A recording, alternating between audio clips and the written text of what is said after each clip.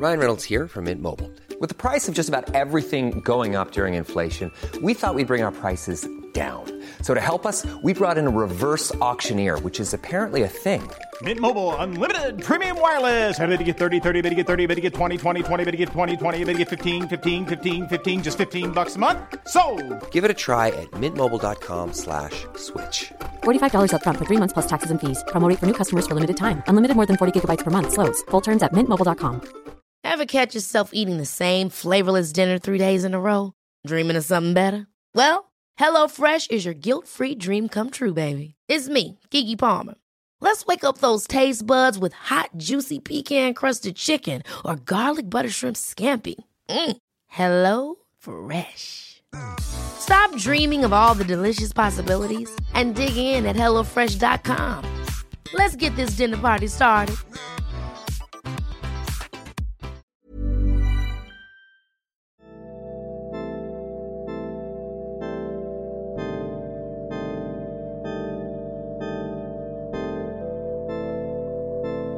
In July 2018, a horrifying video began to spread online. On a dusty path, somewhere in sub-Saharan Africa, a group of gun-wielding men in camouflage fatigues are frog-marching 2 terrified-looking women down the road, slapping them and pushing them as they go.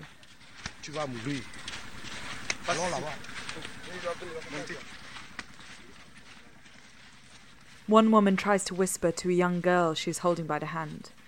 The other woman carries a baby strapped to her back with a shawl. The video plays on. The women and the young girl are forced to the floor and blindfolded. The baby remains on the woman's back. Then 3 men draw their weapons and shoot all 4 of them dead. It's a sickening sight, and one that's not easy to forget. But where had the video come from? Who were the women? And who were their killers? Those were the questions Aliam Leroy wanted to find out. I'm Maeve McClenaghan. This is The Tip-Off. My name is Aliam Leroy. I'm an open source investigator. Aliam works for BBC Africa and has a very particular set of skills. He's something of an expert in open source investigations, using information already published in maps, databases, or other places online to get to the crux of a question. When he arrived in at work at the BBC offices one morning, soon after the video of these awful killings was published, his colleagues had a challenge for him.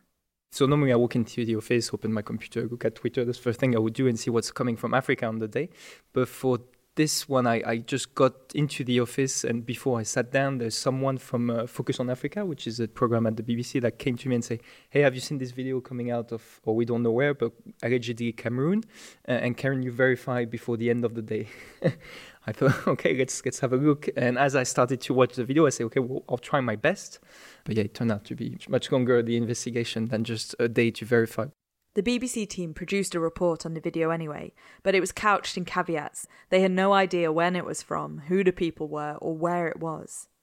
There were rumours going around that it could be Mali or Cameroon, but no one was sure. That could have been it. The BBC Africa team had plenty of other things to be getting on with. The day after the video appeared, the Cameroonian government came out with a statement saying it definitely wasn't filmed in their country, that any suggestion that it was and that official soldiers were involved was, quote, fake news.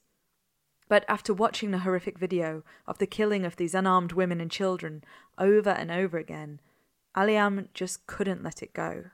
The video is really one of the worst videos I had to watch, and others are saying the same within the open source community of the journalists. That's really horrible, the crime that's being shown, those 2 women and those two children. Especially you go one part where one of the child is, I don't know, is probably 2 or 3 years old, and even younger, I don't know, but looks into the camera before being killed. So it really sticks to the brain. And so I couldn't, and the same other in the open source community were tweeting a lot, and we could see from that we couldn't let it go from the video because of the crime.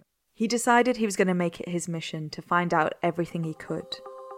And there were others that seemed to feel the same. Aliam's Twitter feed was alight with people sharing information, comparing theories. They banded together and started a group in a direct message thread on Twitter. Around 15 people, experts some of them in open source investigations from all across the world, determined to do what they could to bring these killers to justice. The first thing this group wanted to do was find out where this video had been shot. But where do you start with that? To the untrained eye, there's very little to go on in the film.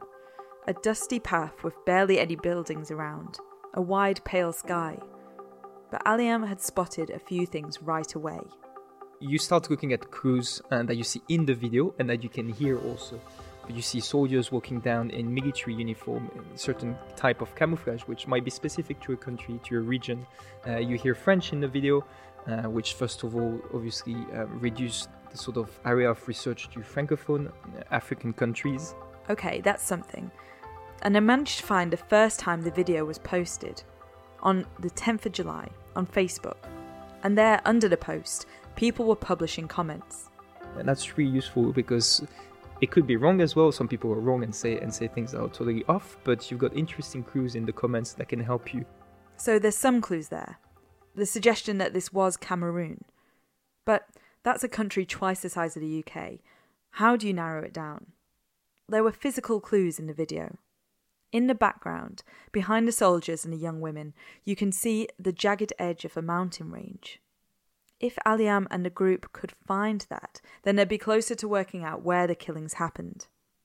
So they got to work, clicking open Google Earth, looking for mountain ranges in Cameroon, and then zooming down to street-level view to try and match the jagged edge on the video to what they were seeing there.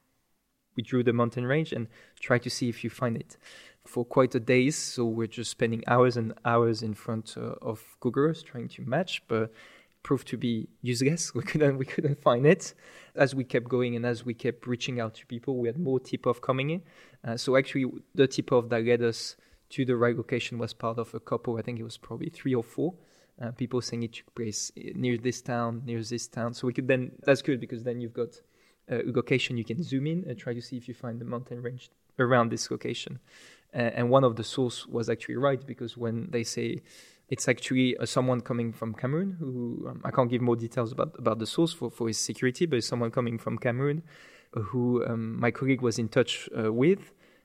And we're all in touch with different sources. And he said, have you looked at the area near the town called Zelevet in the far north of Cameroon? And when we zoom in, within, I think, a day or even less couple of hours, we found a mountain range that was quite similar to the one we could see in the video. He stared at his screen. There it was, the same jagged mountain edge on Google Earth as they'd seen in the video. They'd found it. Some are saying sometimes that when you find something in open source, it's almost like you get that kick, almost like if you've been taking cocaine or something like that, because you suddenly get a lot of adrenaline and you feel really good because it's like you've been, as you were saying, you spend like hours and hours and hours in front of your screen, and you just at some point you're like, okay, I'm going to give up. But the team needed more. The mountain was one thing. Then they could use the building seen in the video, and the trees and the paths, to pinpoint on Google Earth exactly where the spot was that the killings had happened. Every single building and every single tree in the video was matched to the correct one on the satellite imagery, and because they aligned perfectly, you can be sure that there's no other spot or location on Earth with that perfect match, which is how you can be 100% sure. But it can also tell much more than that. Those physical clues could also tell them when it happened. How? Find out more after this. Ready to pop the question? The jewelers at BlueNile.com have got sparkle down to a science with beautiful lab-grown diamonds worthy of your most brilliant moments. Their lab-grown diamonds are independently graded and guaranteed identical to natural diamonds, and they're ready to ship to your door. Go to BlueNile.com and use promo code LISTEN to get $50 off your purchase of $500 or more. That's code LISTEN at BlueNile.com for $50 off. BlueNile.com, code LISTEN. Hey, I'm Ryan Reynolds. Recently, I asked Mint Mobile's legal team if big wireless companies are allowed to raise prices due to inflation. They said yes. And then when I asked if raising prices technically violates those onerous 2-year contracts, they said, "What the f*** are you talking about, you insane Hollywood ass?" So to recap, we're cutting the price of Mint Unlimited from $30 a month to just $15 a month. Give it a try at mintmobile.com/switch. $45 up front for 3 months plus taxes and fees. Promo rate for new customers for limited time. Unlimited more than 40 gigabytes per month. Slows full terms at mintmobile.com. Planning for your next trip? Elevate your travel style with Quince. Quince has all the jet-setting essentials you'll want for your next getaway, like European linen, premium luggage options, buttery soft Italian leather bags, and so much more. And it's all priced at 50 to 80% less than similar brands. Plus, Quince only works with factories that use safe and ethical manufacturing practices. Pack your bags with high-quality essentials you'll be wearing for vacations to come with Quince. Go to quince.com/trip for free shipping and 365-day returns.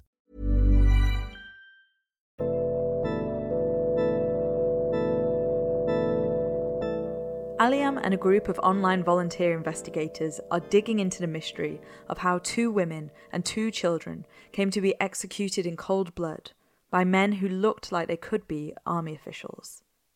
It had been several days since the video of the killings had started circulating, and the group were making headway, often working long into the night. They were active all the time. I was still freelancing for the BBC, so I had other trainings at the same time. And it was sometimes frustrating because you'll be like, go on a plane to go do a training somewhere and then arrive and those guys would have moved already so much and you're like, oh, I wish I could take part as well. I want to be with the team working, obviously. Aliam was meant to be working on other projects at the BBC, but he kept finding himself coming back to that video. I was telling my editors, there's this video I'm trying to verify, and 2 of my editors were saying, you'll never find it. There's no way you find it. So they were joking about it, but they let me work on it. We were working on something else at the same time, but they let me, whenever I wanted to dive into the investigation, on that case, they let me work on it. And so I was doing that at home as well and spending most of my time on that one, even though I was pretending to my editors I was working on other things, so they wouldn't bother me. What he and the other investigators in the Twitter DM group were trying to do now was work out when the killings had taken place. But there was no timestamp on the video, no calendars or clocks in view. So the answer would lie elsewhere. It came from the satellite images of the area. Using those, the team could look at that same patch of land over different time periods. Over time, the Earth changes, buildings change, infrastructure change, buildings get destroyed or they get built. There are a lot of changes that you can try to identify in order to assess the time. And so for this case, we use Google Earth satellite imagery and digital globe satellite imagery, which is higher resolution as Google Earth. And we try to compare. We saw certain buildings in the video, and then we're trying to look at different dates going back in time or moving forward in time, whether those buildings were present or not. Flicking back and forward on the satellite images, Aliam could see subtle differences in the landscape, like the thin walls built around the edge of a building. In the early photos, they weren't there, and then suddenly, in November 2014, they appeared. So the fact those same walls could be seen in the video of the killing, well, that meant that the video had to have been made after that date. And then there is another building that was there in 2014, was there in 2015 on satellite imagery, and that we could see on the video, but by January 2016 had been destroyed. And because we have it on the video, that gives us a general range of November 2014 to January 2016 as the possible dates using satellite imagery. And then another thing that the satellite imagery gave us is obviously you got 2 seasons in the far north of Cameroon. You got the wet season and the hot dry season. In the wet season, everything is green. So you see on satellite imagery, it's all green. But in the video, we could see it's very dry. And there is even a path that you see somewhere in the video that only shows during the hot dry season, which takes place between January and May of the year. And so using all those elements, we could zoom in on a specific period and be sure about that the incident took place between January and May 2015. From those clues in the video, they'd worked out a 5-month window when the killings must have taken place. But wait, there's more. The people in the video cast long shadows on the ground, like sundials. Now, knowing what year it was, and the latitude and longitude of the location, Aliam could input all that data into a program called SunCalc. Hit enter. And that gave us the time frame of end of March to beginning of April, and that's how precise you can be. Okay, so they know where the killings took place, and they know that they happened around March or April 2015. But the video had not been posted online until mid-2018. And there were still questions haunting Aliam. Who were those men? The ones who had pulled out their guns and fired so callously at those women and children? Well, again, there was a clue in the video. One of the men in Aliam's online detective group on Twitter used to work in the Australian military, and he recognised one of the guns the men used right away. It was an unusual model, a Zastava M21, an automatic rifle, not unlike an AK-47. We thought, okay, that's interesting, but we need to prove that it's a gun that's, like, it's not present in other African countries, because maybe that gun is used, I don't know, in Nigeria, and then that could be harder. But we looked at it at open source evidence, and the only country that bought a lot of Zastava M21 was Cameroon. That was textual evidence, but we could confirm that by looking on Facebook at different units of the Cameroonian army, especially the sort of special forces or soldiers fighting in the far north. They all had Zastava M21. And then we looked at other military as well to be sure that Cameroonian soldiers and the Cameroonian army was the only one in Sub-Sahara using the Zastava M21. So it was looking more and more like the men in the video were part of the Cameroonian army. But the government's communication minister had rejected that idea. He said the colour of the fatigues the men were wearing in the video was completely wrong, that the Cameroonian army doesn't wear those kind of clothing, so it couldn't be them. Yet again, the investigative team proved him wrong. They had set up a YouTube account and were watching anything and everything they could on armed groups in the north of Cameroon. And then YouTube's algorithm did the rest. A suggested video popped up at the side of the screen.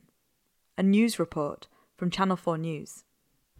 We're on our way towards the border with Nigeria, speeding along in a Cameroonian military convoy. The villages are ever more remote. The land parched and rocky. We're driving through territory Boko Haram wants to occupy, past people they want to rule. The troops are here for our protection, because in Boko Haram's eyes, foreigners are valuable commodities for kidnap. We're going to a remote outpost where there was fighting this very morning. And that was really, really lucky. But it's a nice technique as well, in order to get more content, just using YouTube to your own advantage.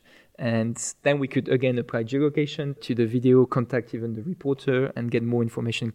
In that report, filmed at the army compound post less than a kilometre from the location of the killings, army personnel wore the same kind of camouflage and carried those Zastava M21 guns. What's more, Aliam and his colleagues had been able to make out the names of some of the men with the guns in the video. They shout to one another, goad each other on.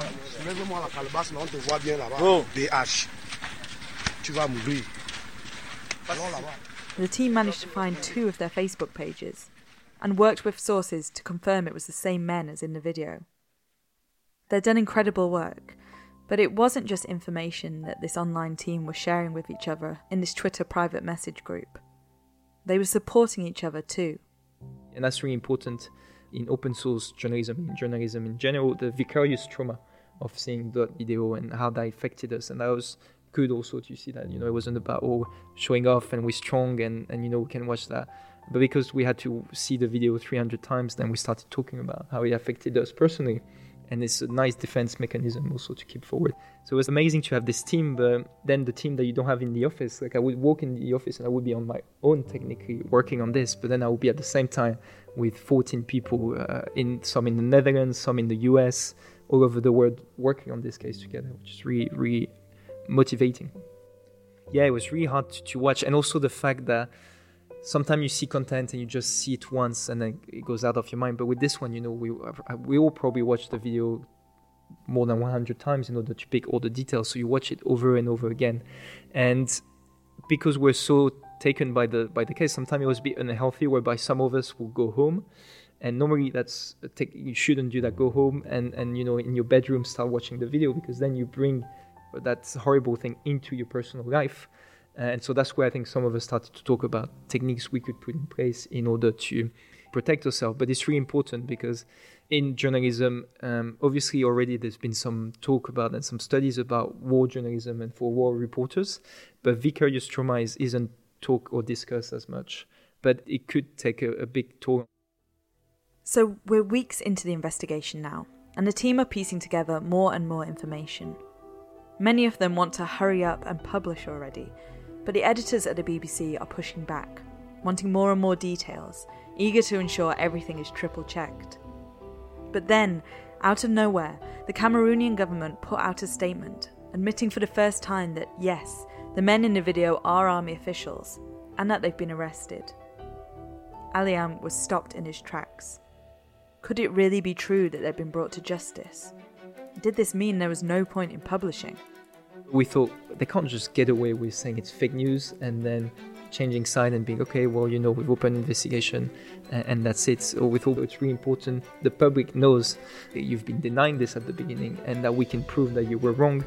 And also the Facebook accounts were still active, even after the government claimed that they were arrested. So we thought, did they really arrest them? Are they really trying them? And the government would not comment on it, apart from saying we have an investigation. They wouldn't give more details. So we thought it's very possible that they've done nothing and this is just a communication technique in order to say they've acted on it. So we need to publish the information, and it's in the public interest anyway.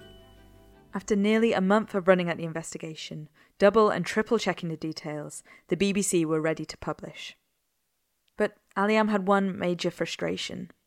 Despite everyone's best efforts, they'd not been able to find anything about the women and children murdered in the video. There were names published on Facebook about the women, saying the names of the women are X and X, and we couldn't verify anything about the women or the two young children themselves, where they were from, what they were doing here.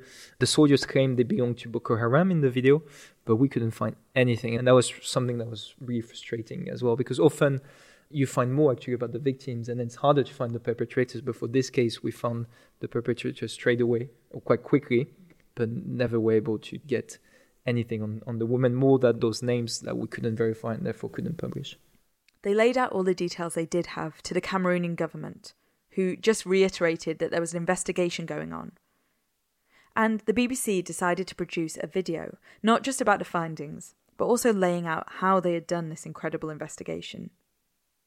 So it was Aliam found himself working late into the night the evening before publication.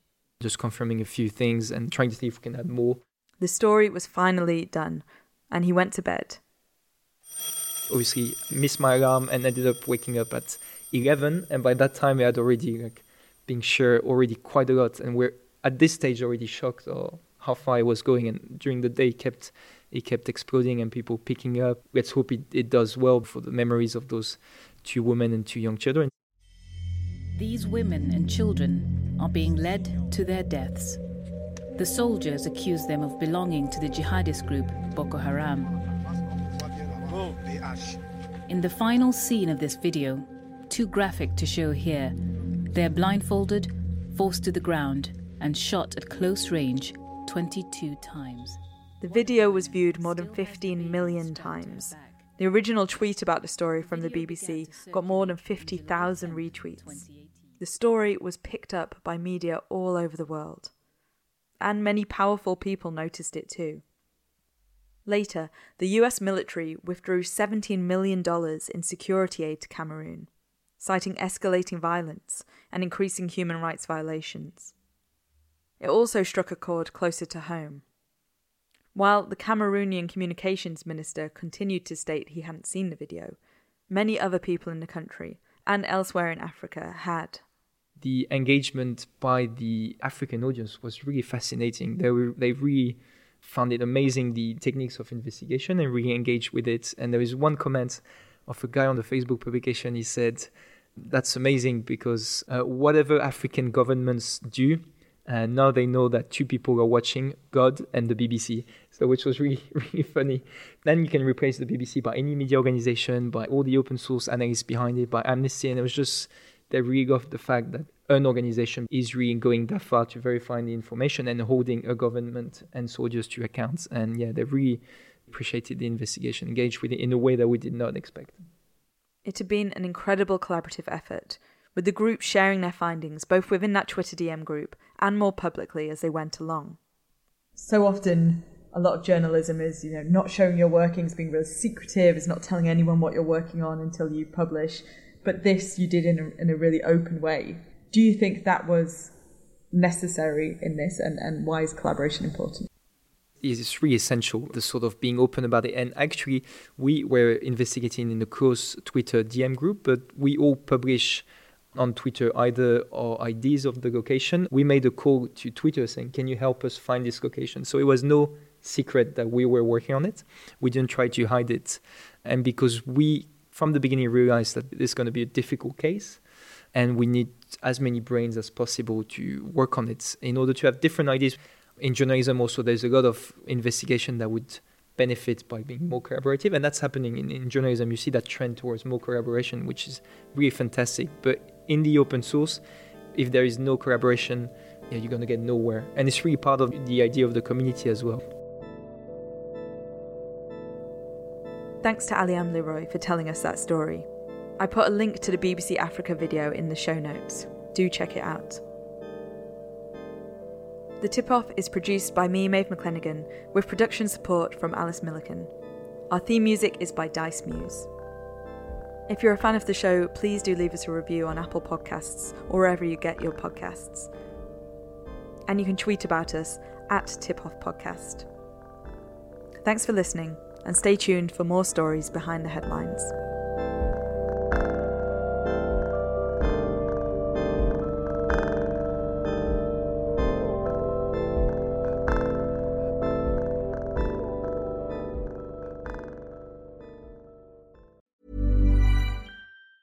Hey, it's Danny Pellegrino from Everything Iconic. Ready to upgrade your style game without blowing your budget? Check out Quince. They've got all the good stuff, shirts and polos, activewear, and fine leather goods, all at 50 to 80% less than other high-end brands. And the best part? They're all about safe, ethical, and responsible manufacturing. Get that luxury vibe without the luxury price tag. Hit up quince.com/upgrade for free shipping and 365-day returns on your next order. That's quince.com/upgrade. Ever catch yourself eating the same flavorless dinner 3 days in a row? Dreaming of something better? Well, HelloFresh is your guilt-free dream come true, baby. It's me, Keke Palmer. Let's wake up those taste buds with hot, juicy pecan-crusted chicken or garlic butter shrimp scampi. Hello Fresh. Stop dreaming of all the delicious possibilities and dig in at HelloFresh.com. Let's get this dinner party started.